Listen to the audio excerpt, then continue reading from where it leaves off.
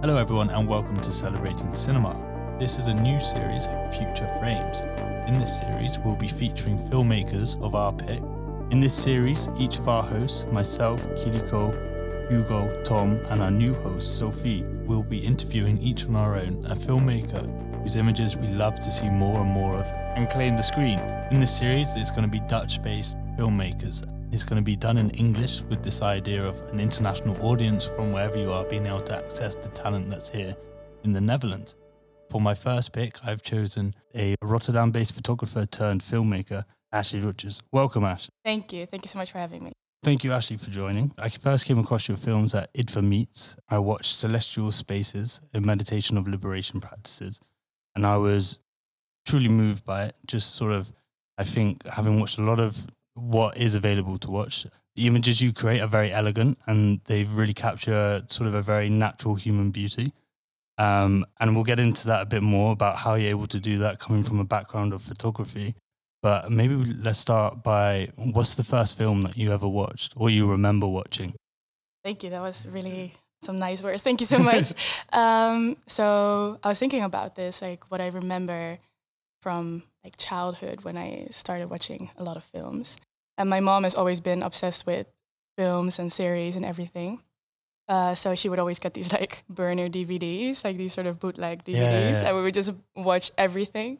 But I think one of the first films that really like spoke to me, which is going to sound sort of offbeat, is Charlie's Angels. Really? Really. Every time I say it, people are like, what?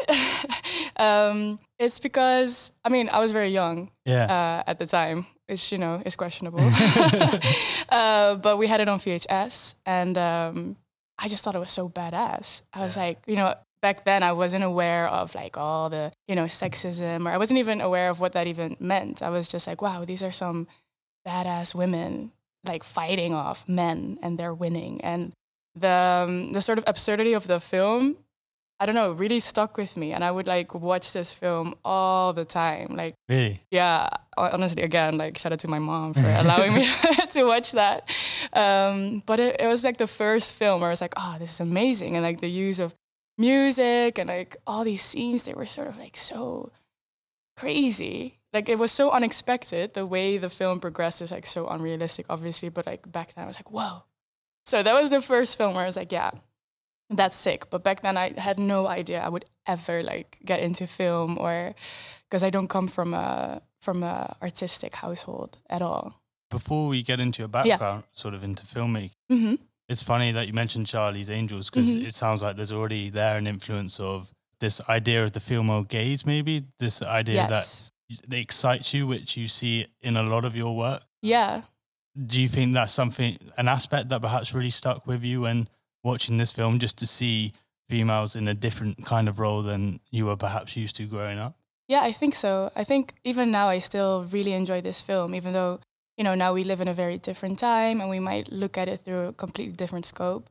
But I still enjoy the film because there's just so much to say about it, right? Yeah. Like even portraying females overly sexy is something that's perceived. You know, why can they not be that sexy and fight crime? You know what I mean? Yeah. So it still is a film that kind of sticks with me. But now, obviously, luckily, my film taste has progressed a little bit. But I think it was definitely one of those things that stuck with me, because when I was thinking about this, like, what is the film that influenced me? This was the only one that kept coming back. Yeah, which does sound kind of odd, maybe, if you look at my work. I think it's always refreshing to hear that, because you don't want some sort of like old Western maybe, or one of these classics, just something that perhaps will picture a different side than we see now as you as a filmmaker. Yeah, and it's also something I just never been exposed to. I think my mom is very much into what at the time was very like modern or like pop culture back then. Yeah. So Charlie's Angels was definitely a staple, right, of the 2000s. So I never got those like old school Westerns, or that wasn't something I knew. I had no idea. Talk to us about your upbringing. What were your teenage years like? You say you didn't come from a necessarily artistic household. How did you start to dip your toes into this world? Yeah, it's interesting. I think so. I don't come from an artistic household. I grew up in Arnhem.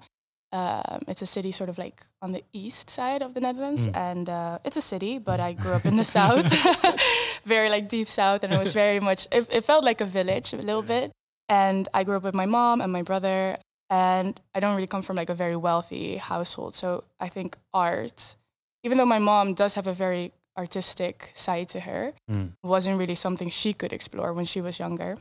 And also wasn't necessarily something I was exploring when I was younger. I did like to express myself through music and dance. I would always be singing and dancing. And I always loved taking pictures with this like little digital camera back then. No idea how that would progress. I was like, that's nice. And then my passion for taking pictures kind of progressed when I was like 12, 13.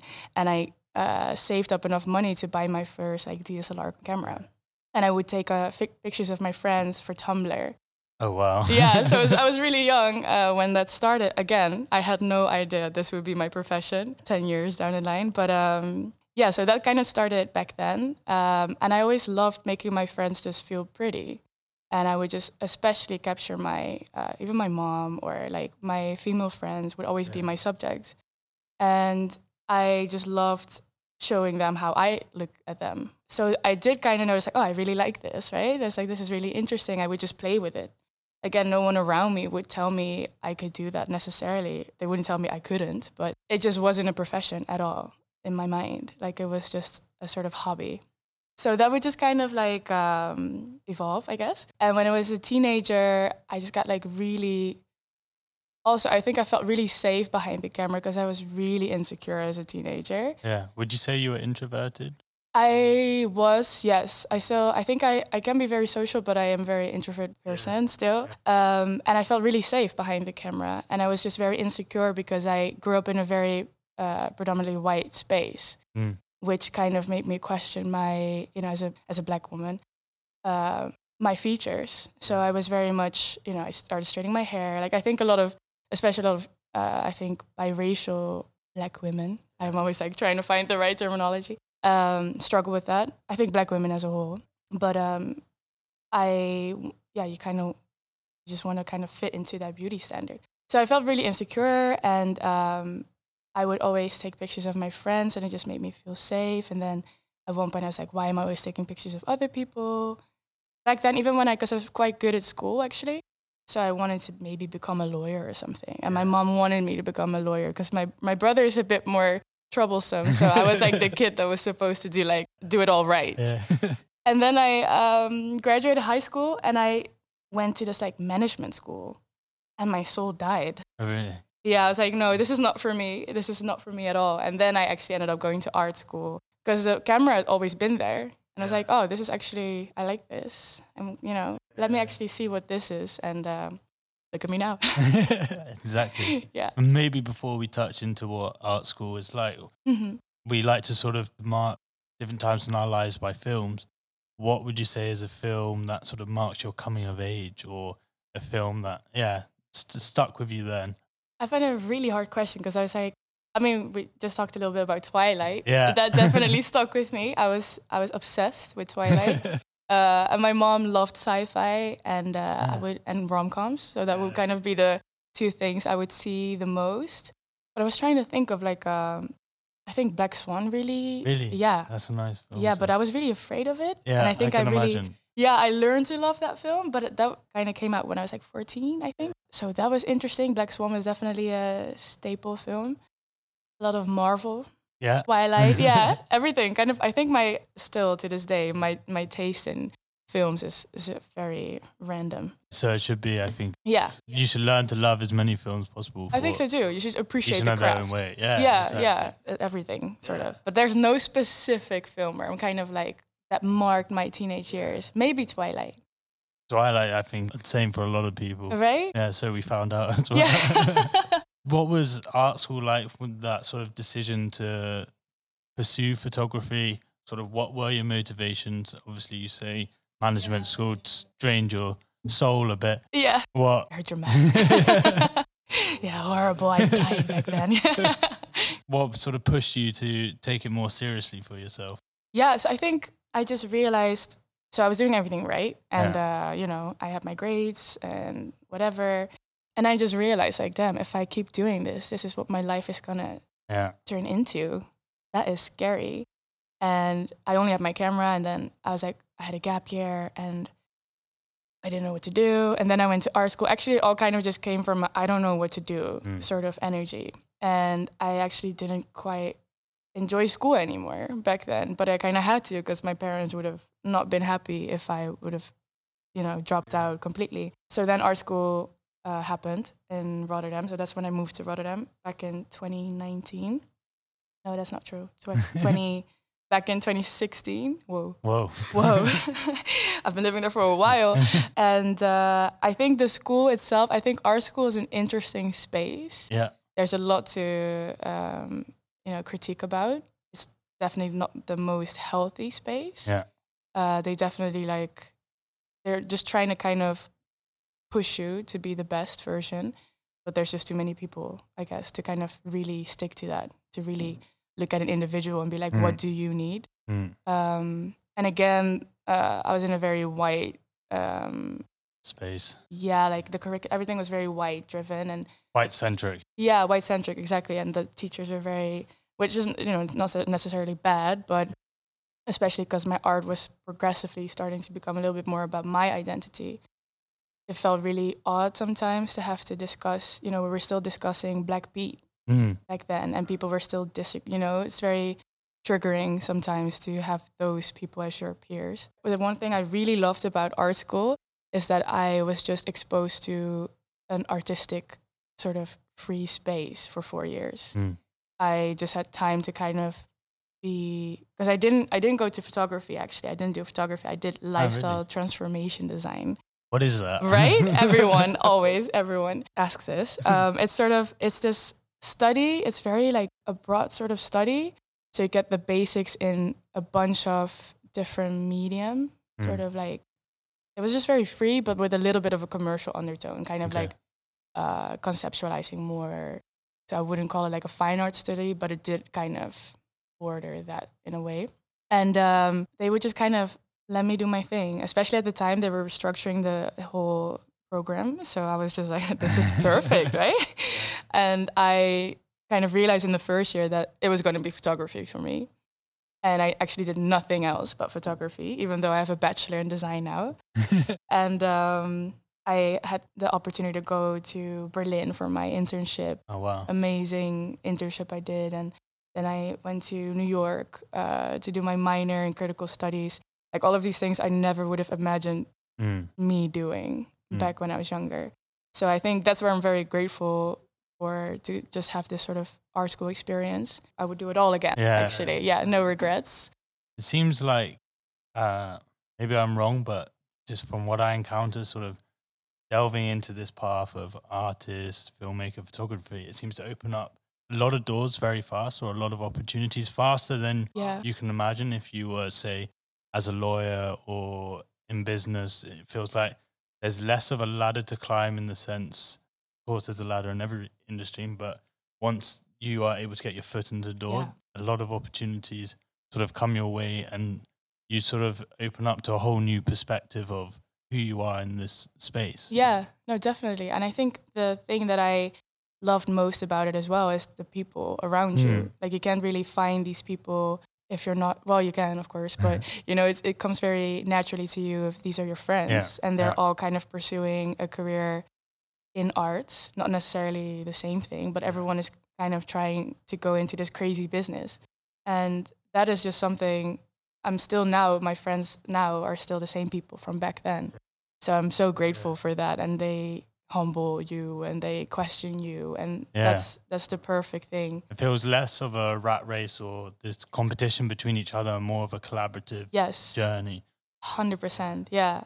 I will talk a bit about sort of the team you've kept with you and the films you made, but your graduation film, Röttjers, sort of really, you already get this idea that filmmaking is perhaps something that comes quite naturally to you, in the sense of crafting an image, being able to tell a story that just different. There's no sort of conventional narrative structure, But maybe first describe or explain what this film is, because it's very personal to you. Yeah. And we can discuss a bit sort of what it felt like to watch it and sort of the ideas and how you're already able to come up with these images. Thank you. So I was doing photography all throughout the studies. And then I just kind of felt like I just wanted to make something moving, like a moving image. Like I needed these pictures to come alive, sort of. Yeah. So my graduation film, Groeipijn, started from this idea to have these sort of photos come to life, these sort of like locked settings coming to life instead of like the camera necessarily like chasing something. Also because I had no idea what I was doing also at all. So I wanted to talk about what it was like for me to grow up. Yeah. Because at first I was like, oh, I want to tell so many stories and I want to find other women to tell their stories. But I was like, who am I to kind of go into other people, their stories, specifically at that moment in time. So I just decided to take myself sort of as the subject. And I created this, it's sort of abstract also. Like there's no conventional, like you said, storyline at all. But I wanted to also create this almost fictive, I haven't talked about this in a while. I'm trying to see how I can describe this process. It was very hard because actually the people guiding me through this process in the school were not very supportive because it's unconventional. They didn't really understand the process at all. And you sort of center it around the meeting of your grandmother, right? Yeah, so I'm half black, half white, and my mom's black and my dad's white. And Surinamese? Surinamese, yeah. And so I grew up with my mom, and my dad would be around sometimes, and his mom, so my grandma, had a very unfortunate life. So, well, she's just racist. That's just kind of, I don't want to talk negative about her at all. No, she had her reasons for sure. Yeah. Not to dismiss that, because like it's horrible. But imagine the hate you have in your heart, right? To have that sort of. So that was actually something that started this process. Like, imagine blood not being thick enough, right? Like this is I'm your grandchild. That's so crazy. Yeah. So that kind of kickstarted everything. And I was like, just wondering like how, if your family, how is tradition or history stronger than me just literally being your son's daughter? Familial bonds. Yeah. And I was talking about it with my dad a lot at the time. We have a great relationship now. And he just took me to her because she didn't want to see me when I was younger because I'm black. And he was like, you know what? We're just gonna pull up to their house. And I was like, let me just record this like audio. And me and my dad are talking. We have great conversations and get into this house. We have this very bizarre moment. And the audio clipped for some reason.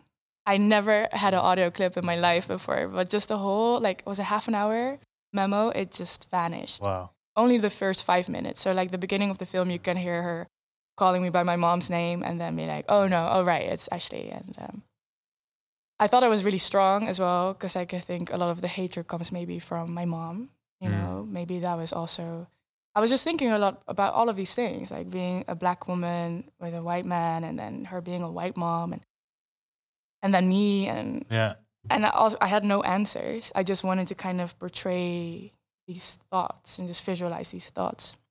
Yeah, that's kind of where Groeipijn came from. And I used my family to kind of show their role in how that kind of went about. But I also created these very fictive, we have this like amazing, lovely scene with the 4 of us, and that's just not real. But I also wanted to play with that sort of like. And the children playing as well. And everything's very, surreal. It's all fictive. But it is a real story. It's my story, but it's very much told through these like kind of, odd moving photos. What was it like to tell it then? Was it quite healing or?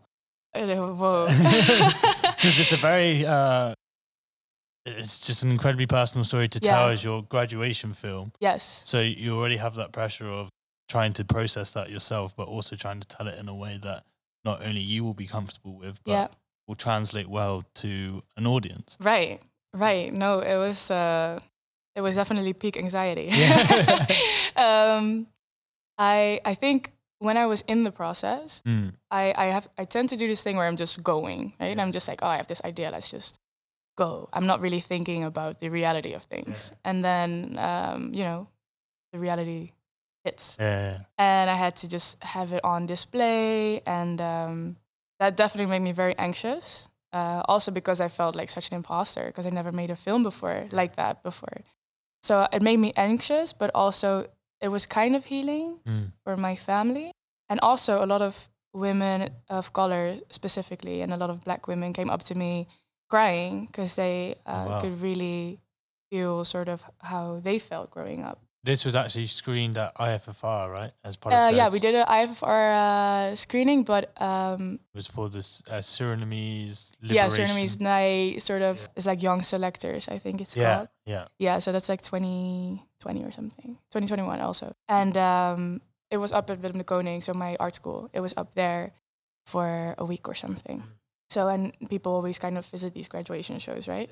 So I didn't necessarily like anticipate on that happening because it felt a bit cocky to be like, yeah, there's gonna be like, like who the hell do I think I am? But it did resonate with a lot of people, and it just made me kind of hungry for more. Also, how does it feel to hear that kind of feedback?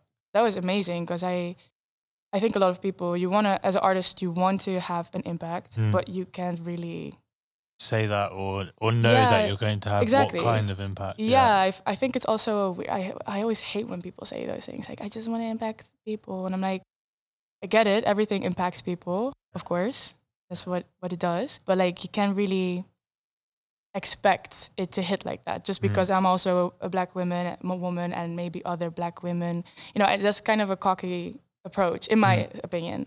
So when that actually happened, that was such a amazing thing. We would just hug it out and cry together, and that's very healing. And to kind of be with other Black women like that kind of also started a whole process for me. Like it felt really safe, and it was definitely a start of something.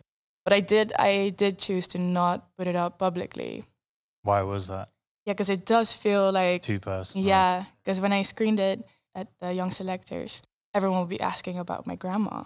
Really? Yeah. It's just like, it's such an absurd story. It's so crazy, right? Like, it's such a film plot. Like, like it feels like that specifically. But still, that wasn't where my mind drifted to when I was watching it. You can understand perhaps that there's this idea of estrangement, but it felt much more rooted around you rather than anybody else. And sort of the influence of family for you. Because I appreciate you saying that. Because there's this one line from your dad, I think, which I thought was really sweet, but also really interesting, where he says that he just wants to help you turn your dreams into reality, but you have to do it yourself. Yeah. And maybe could you share a bit more about that conversation and sort of this idea? Again, I think it relates to why we're speaking of how, as a filmmaker, you really have to, it's only you that's sort of rooting for yourself and is able to really push yourself into making films and growing. And like you said, one of your resolutions is to make more noise about yourself. Yes. So I think that line, kind of sums it up, but maybe share a bit more about that. Yes, I think there's a lot of like layers to that comment, right? Yeah. It's definitely one that stuck with a lot of people. I'm very happy that me and my dad have these very open conversations. And especially, I think my parents and my family don't really understand what I was doing, and they still don't, kind of. They're like, yeah, she's this artsy girl, like Lord knows what she's up to. So when I asked them for the film, they had no idea. And the line actually was from a real conversation. That was not acted, or that was just me recording conversations in the car with consent. Do you do that a lot? No. Or was it just for that project? Yeah, in that project, I was just having so many deep conversations. I mean, I do think about it a lot. Sometimes I have conversations with my friends where I'm like, damn, I wish I would have recorded that. But me and my dad were in the car, and he always says things like that, without getting too much into like my family. He's a white man. Period. And he tries to understand things, and this is his mom, and that's really hard for him. And if I call her racist, that's really hard for him to hear. And he wants to help me, but he doesn't quite understand these things, these very real issues. So he is a great great person. He's like my best friend, but he sometimes can just be very blunt and realistic. Yeah. Which I also have. So I know it comes from love. So yeah, it does sum it up. Like, he helps me in every way he can help me now, and in his way. But he doesn't quite understand maybe that there's maybe more work for him to be done to understand the dynamics in this family. But he tries, and I love them all so much. But the conversation, I just felt like that was very interesting because he can't help me and he won't understand how it is for me as a Black woman in life. It's a movie, but it's my life also. Yeah, I guess it also comes across as like a visualization to all these scattered thoughts. Exactly. There's no answers. Yeah. Still, we're living through it. Yeah, why it's not necessarily a normal plot line. Yeah, exactly. Yeah.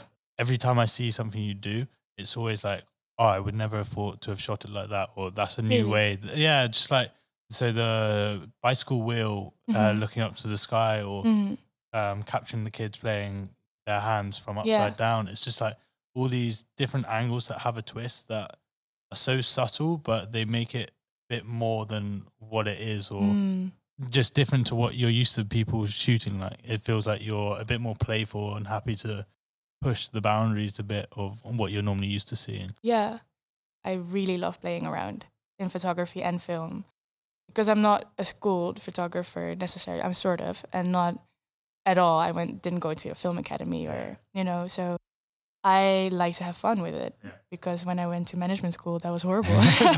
So now I'm like, let's just have fun, right?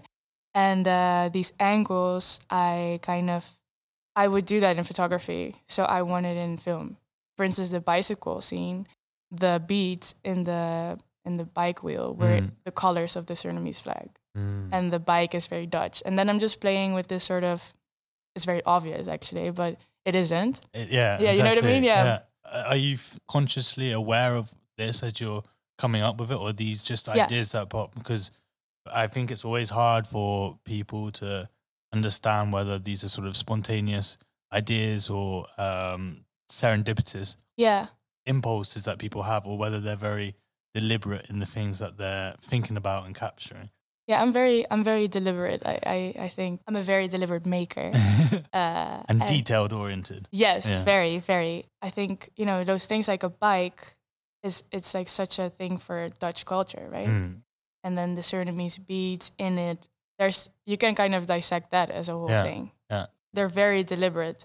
And maybe I'm not as deliberate in like all these specific notions, like what I'm saying, like, someone came up to me, because it was also screened at the New Institute. They had all these theories, right? These were these like sort of masters also in film, and amazing, of course. And they had all of these sort of analogies about that scene. And that isn't something, like, I didn't go into that deep. So making the scene, I'm like, yeah, this is very specific to me. But then when people even go even further, that's, that's just something that's lovely about film. If I could, I would do the same thing with photography as well. That's why I love film, because there's just so much more going back and forth about these things. What are sort of some images throughout films that you've watched that really stick with you, or that you keep returning to? Such an interesting question. There's different movies for different reasons. So, for instance, one of the films that was maybe the first film where I was like, oh, I can really see myself in this, was Waves. Have you? No. Yeah, it's a bit American. It's a very interesting coming of age story. Yeah. About family dynamics and about brother and sister dynamics as well. So that was actually a film that really stuck with me story-wise.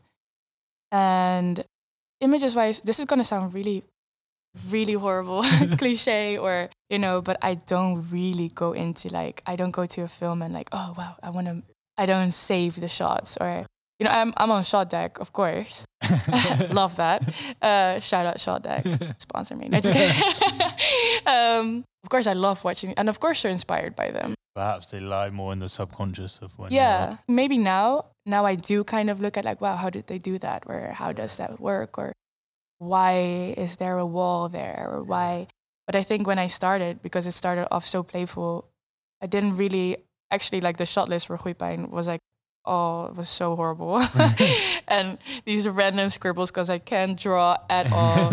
And I had to ask someone to redraw them and they still look kind of trash. So that's where that came from. And I like this whole locked image idea. And then other people are like, oh yeah, you should see this. And this really reminds me of that. And like, oh yeah, okay, I see that. And I get that. Obviously, I'm not the first one to do any of these things. But I don't intentionally, like, that's just not how I went into the filmmaking. If that makes sense. Yeah. Without sounding like, oh, I don't draw. Of course I do. And I think a lot of my inspiration comes more from photography. And there's a few films, like for instance, I mean, Scorsese always hits. And I just watched The Menu, which I loved. Yeah. I love Christopher Nolan, of course. But all of these things are so, for different reasons. No real direct link to what you're making. No, but also maybe there is, or maybe there isn't. So I always find that the hardest question, like, what is your inspiration? I always just like to take these photos with my iPhone when I see things, or I like to recreate things I think of with my friends. And then I'm like, I go to the DOP, be like, can we do this? Or can we, is this possible? So I think maybe as I get older and as I learn more, I will look differently into that, but I'm not really the one to like have a list of sources. Yeah. I was hoping you didn't ask me this question. I was like, shit, they're gonna know. The next film I want to talk about is Celestial Spaces, a meditation on liberation practices. Yes. Because this is, of course, how I was first introduced to you. This was at IDFA Meets with TNO. Yes. And I think, if I'm correct, you introduced this film as sort of your first big, or not big, but like commissioned film as a director. Yeah. And this was with Stephanie Afrifa. Yeah. Right? Yeah. And maybe just explain a little bit about what it was. So I graduated and then like COVID happened. And Stephanie was chosen to create this space. She had this idea of a meditation on liberation practices. And she wanted to create this online, because it was all online because, COVID. She wanted to create this safe space for Black women. And she was talking to me about it. We weren't really there wasn't intention for me to be the director necessarily. We just kind of became friends back then and we were talking about it. And from that conversation, we did realize that, maybe I would be a good fit. And she really trusted me with that, which was such a amazing thing on her side as well, because I literally hadn't done anything like that before. Yeah. And she completely trusted me with visualizing these things. So she had some ideas of what she kind of wanted it to be like. And then, I gathered Sami to get on this project with me. Who's your DOP, right? That's the DOP, yeah. Sami El-Hassani. He's great. And he also shot Groeipijn. I just had these ideas, but kind of similar to Groeipijn, with these locked frames as well. And these sort of playful ways to, because it would just be these long practices of someone dancing, or this long practice of someone pole dancing or braiding, or it's around dancing, braiding, and pole dancing. And there's also a roping one. So there would be rooms in the online space. So that was definitely the first time I worked with someone like that, but still got the full artistic license. Yeah, that was really nice. Of course, Stephanie, we were in it together, but of course I look at it from a sort of maker point of view, and she was conceptually making sure that everything was in it. So that was a lovely, lovely project. I'm very happy with that project.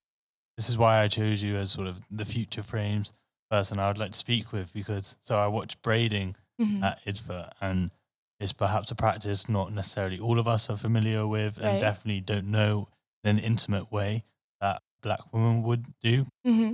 But the way that you capture it, I think, sort of not only symbolizes the films or the kind of themes that you like to explore, but also the kind of images that I think people really want to see and would be able to connect with, and maybe connect with a different kind of audience. With this braiding sequence, it's about 5 minutes long, I believe. Yeah. It really captures sort of the Black joy, framing womanhood, and there's this one line, bonding through one of life's most underestimated love languages. Yeah. And that kind of, to me, by the end of it, summed up what you're experiencing. Yeah.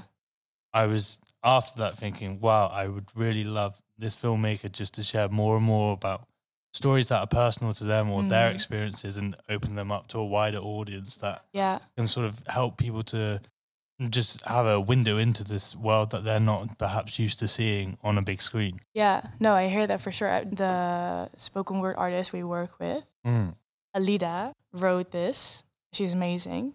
And she really captured what we were trying to tell with this practice. And what's also great to know is that there's so many Black women involved in that specific sequence. I mean, in the whole production, but specifically that one was very interesting.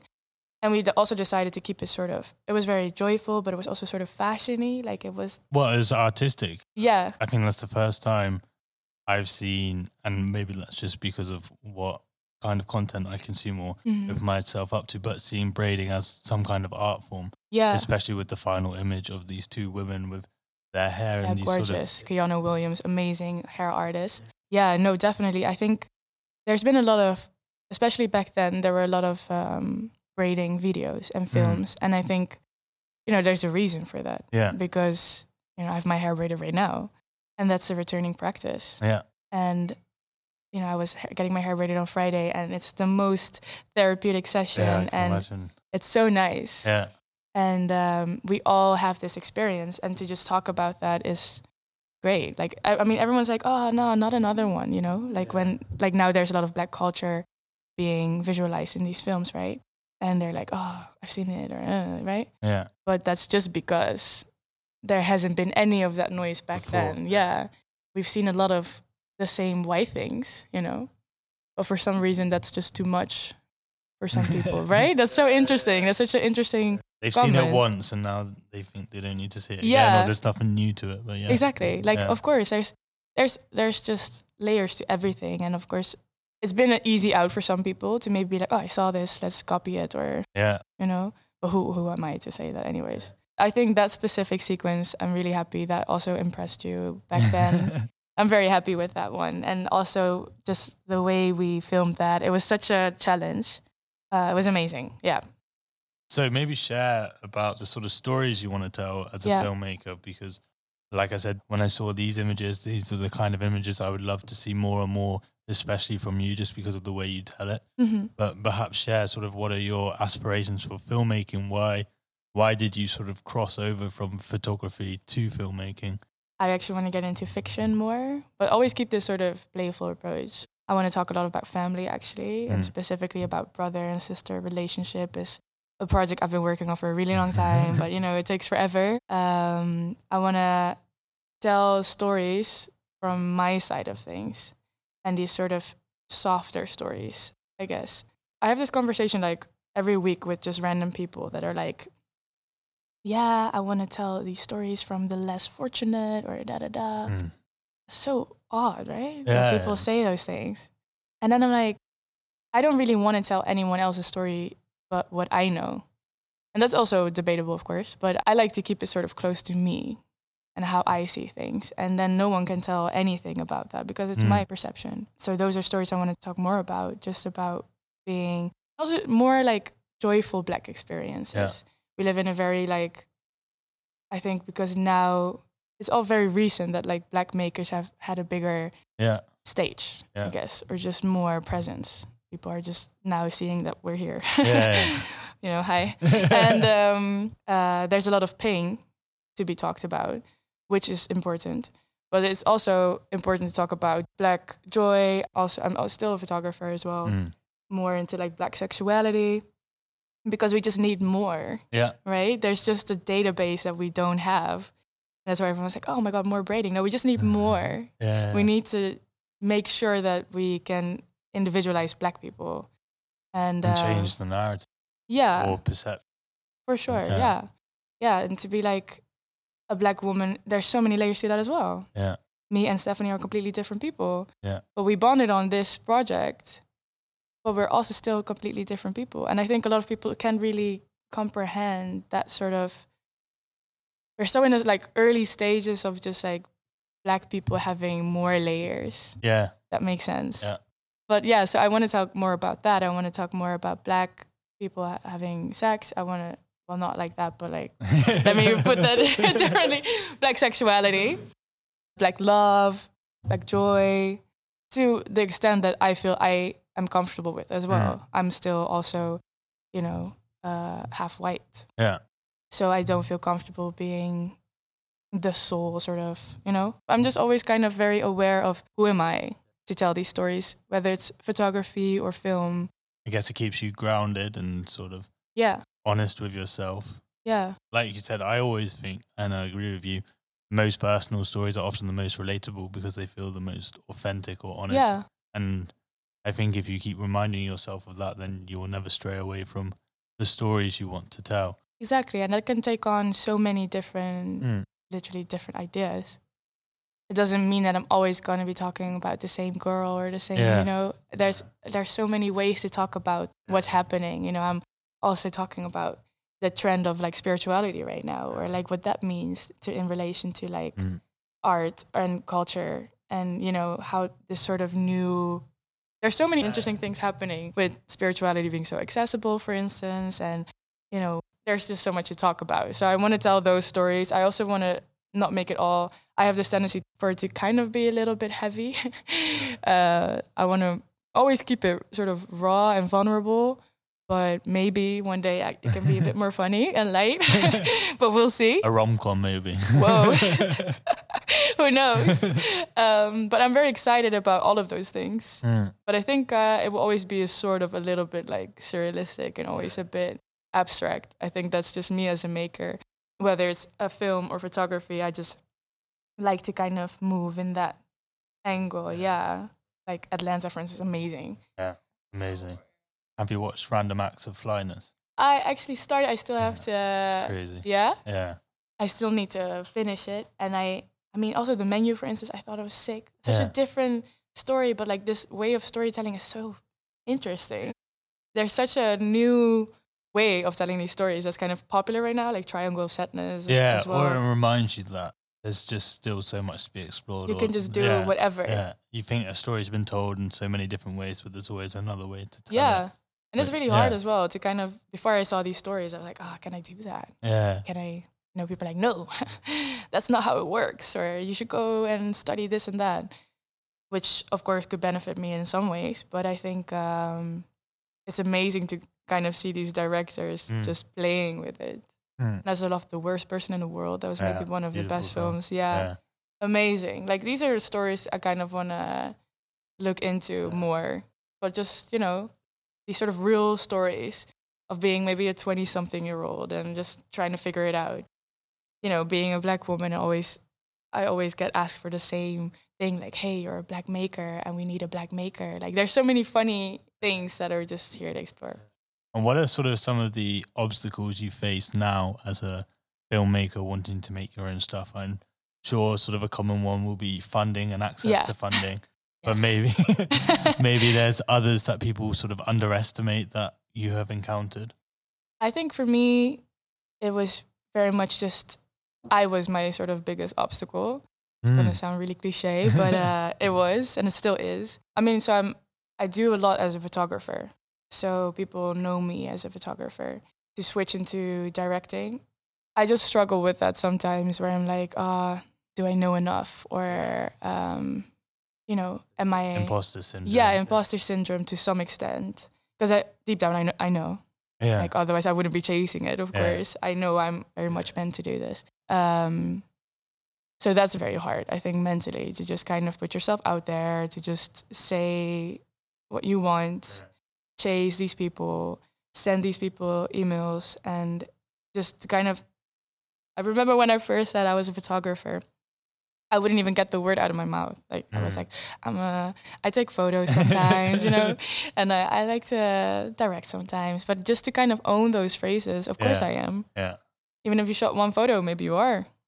Maybe if you shot one video on your iPhone, maybe you are a director. Like of course, to some extent, appreciate the craft. But so I was my own very big obstacle, and I will always be. I think a lot of artists have the same thing, a lot of people in general. That's often why they make art, isn't exactly, it? Because we just don't know how to communicate. And I think just... and then we realize we all don't know how to communicate. So that was a big thing. I think also just knowing where to kind of start. If you haven't gone to like the Film Academy, you don't even know how this goes. Like, how do I apply? How do I write a synopsis? What do I need to get the funding? It is often just starting. And my belief is I think film school and art school, they're all great for certain people maybe, but there's so much more freedom and sort of finding your own way. I agree, yeah. Of course, there's so much more anxiety that comes with that because you have no sort of metric to compare yourself with. But yeah, I think it translates in the films you make. Yeah. You are able to express yourself a bit more, or experiment more because you haven't been taught a particular I just don't way. know. Yeah. I'm just experimenting because I just don't know. No, I hear that. I mean, and everything is intentional, of course. Yeah. But yeah, I agree. I mean, I did go to art school, but I decided to not do photography. You know, it's like all of those things kind of, because then it's just very exciting to me still. Like every time I go to any set, I'm so excited. And I don't really want to lose that. I think as soon as it becomes like a job, it's like, ugh. And so it comes across that you often are very clear in your vision of what you're wanting to create in the films you make. How do you sort of translate that or communicate that with the team you have around you? Because filmmaking is very much a team sport. How, as a director, I guess you're compared to the captain or the captain of it. So how do you sort of steer that ship, and how do you sort of pick the people around you? Because what I've noticed, you sort of have the same people that you're collaborating with, which also must be quite comforting as well. Mm-hmm. Yeah, I do like working with certain people. I haven't been doing this for too long, and I just feel really safe with some people. And I think especially as a woman in this industry, you just like to feel safe. So I've worked with the same people for many times, but I do think I need to explore that also. I also work with, there's a lot of things coming up that I'm working with different people, which is also interesting because everyone challenges you in a different way. And this is also what I love about making films in general. Yeah. Just this team aspect to it. That's something I really miss in photography, for instance. And for everyone to just keep you sharp at all times. Yeah. And I think, especially because I come from photography, I know a lot of technical side of things. So I understand the camera, I understand lighting. So I'm always a very hands-on person on set. Not like I'm not really like, oh, I want this, or, you know, like not a dickhead sort of. But I know a lot of technical things. So do you get nervous on set? No. Really? No, not on set. No, as soon as I'm there, I'm like, let's go. But in the process, I do get anxious. Yeah. I mean, just in approaching certain people, or if something doesn't work, but I don't, of course, I've been stressed sometimes on set when things don't work out. Like I have this whole plan and they're like, oh, we can't get the shot. Or I am also very stubborn. I guess that maybe that's what it takes also to be like, no, we need to do this. Yeah. And I mean, I'm a woman as well. I just need to speak up. Yeah. That's why I like to work with the same people many times, because they respect me. And unfortunately, with a lot of, you know, male people on set, they like to test me. Oh, really? Yeah. You experienced that? I have, yes. Yeah. And I don't know, I think that's fine also. Like I tend to just not let anyone, it's whatever. If you want to test me, it's cool. Like I'll just, whatever, right? So that's kind of, I just like to do it together. One, I like to be very hands-on the visual. I think, like, for instance, I do fashion photography, so I'm on styling. I know what works. I'm on lighting because you can't convince me that this doesn't work because I know it works. Yeah, lighting and set design are always so on point. They're so important, and I know I have an eye for that sort of thing because of photography, right? And of course, I trust them to do it completely, but I love to just kind of know these things. You know, I've been assisting. I mean, I assisted a few times, not too many times because I don't like it. On a director sets, that is. But they don't know things, and that just sounds really strange to me. Like, how do you not know which lens this is, or how do you not know?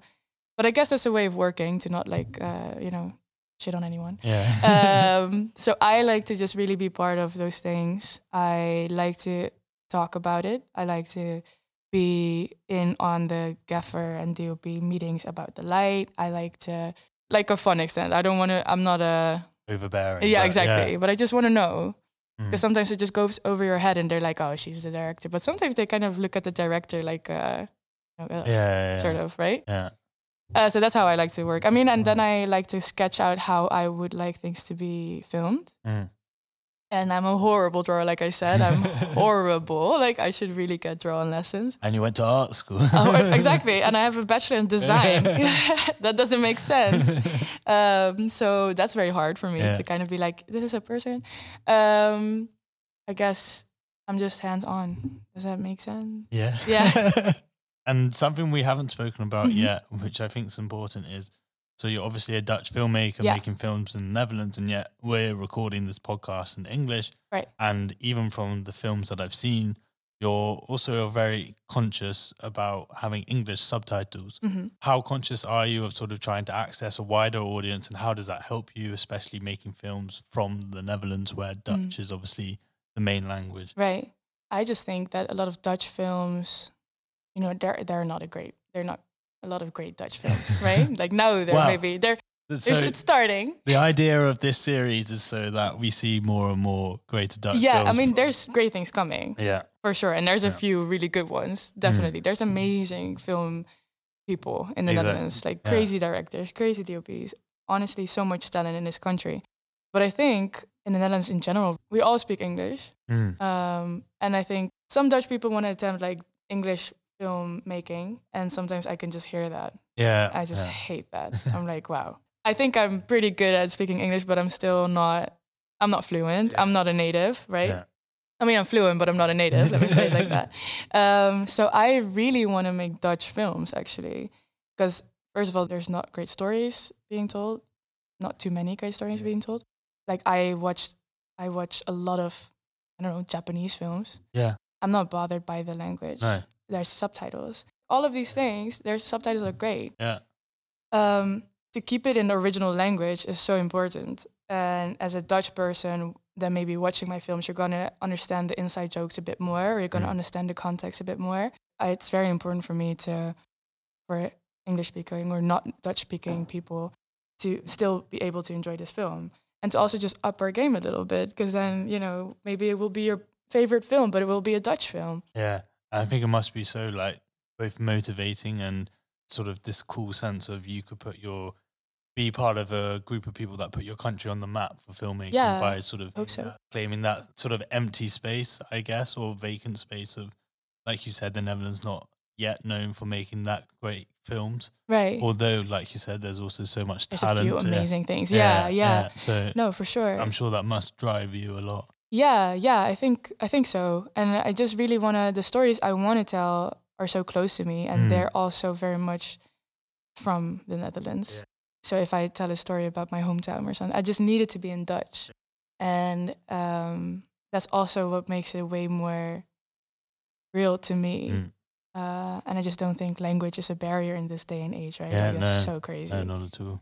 I was in Germany the other day and there's still dub films. I'm like, wow, I forgot about that. So yeah, that's a big drive for me. And it's an interesting language. It's not. I don't think it's the prettiest language, but it's an interesting language. I mean, it's your language. It's my language. Yeah. So no, true. And if this was I'm sure you're familiar with the Vogue. I think it's the Vogue Billie Eilish interviews. Yeah. Where they interview her.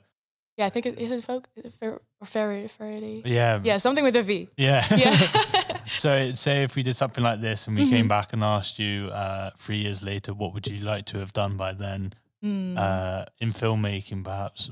Yeah. Could you give our listeners an idea of where we expect to see you as part of our Future Frames pick? I hope no, I'm not going to say I hope. I will. Yes. I've made my this film I've been working on for a long time about the brother and sister bond. A short film? Or? It's we've been talking about it for such a long time, actually. Like it's been ever since this was going to be my graduation project. But then I was like, needs more time. So interesting. Yeah. But also I need to do more in order for me to maybe make this film. It feels like maybe a film. I first need to maybe make another short for this to, to just really be as good as it kind of needs to be. Yeah. It just feels like a very important project for me. But I hope that will be made by then. I'm not going to say too much about it because I don't want to raise the stakes that are not there yet. Yeah. So I hope I have made that, and I hope I I will just balance work life. Yeah. Because right now, all I do is like work and think about that, and so much anxiety about just building things up, right? You're still hustling as a freelancer. I'm still hustling. Yeah, like it's going well now, but like it still gives you so much anxiety because you have no stability. So I hope I have that. And I hope I want to always combine sort of, I would still also love to make fashion campaigns. But kind of bring this extra layer to it, the way I like to see things. And still also a photographer. I see it all just progressing into a bigger sort of, it will all just evolve. So yeah, the film is definitely on my mind. And I hope I just feel very happy and comfortable being a maker. Well, in 3 years' time, I hope we'll be able to watch that here in the cinema. So Ashley, I want to say thank you so much. Hopefully our listeners have learned a bit more about you as a filmmaker and why you've been picked as part of our Future Frames filmmakers. Like I said, I'm really excited to see the images you're able to create and all these feelings and topics you're able to convey and just the personal stories and experiences you have to share. So thank you. Thank you. Thank you so much for great questions and great conversation. Really enjoyed it. Thank you for listening to the Celebrating Cinema series, Future Frames. Make sure to listen to the rest of the crew's conversation. We'll be releasing one episode of Future Frames every week during March. So please leave a review on whichever platform you listen to and share so more people can discover both us and our future frame makers. In our show notes, we'll of course include links to their work and how you can follow and support them as they continue on their journey. You can also check this in the episode description on whichever platform you listen to. Feel free to send in any questions and suggestions to celebratingcinema@lab111.nl and follow us at lab111 on Instagram. As always, we provide show notes, including all films mentioned and links to the filmmaker's work at celebratingcinema.com. This was a Lab 111 production, edited and produced by Elliot Bloom and Yvonne Gisi, with music from Hugo Emazal and artwork by Studio FFF. Thank you very much for listening, and until next time.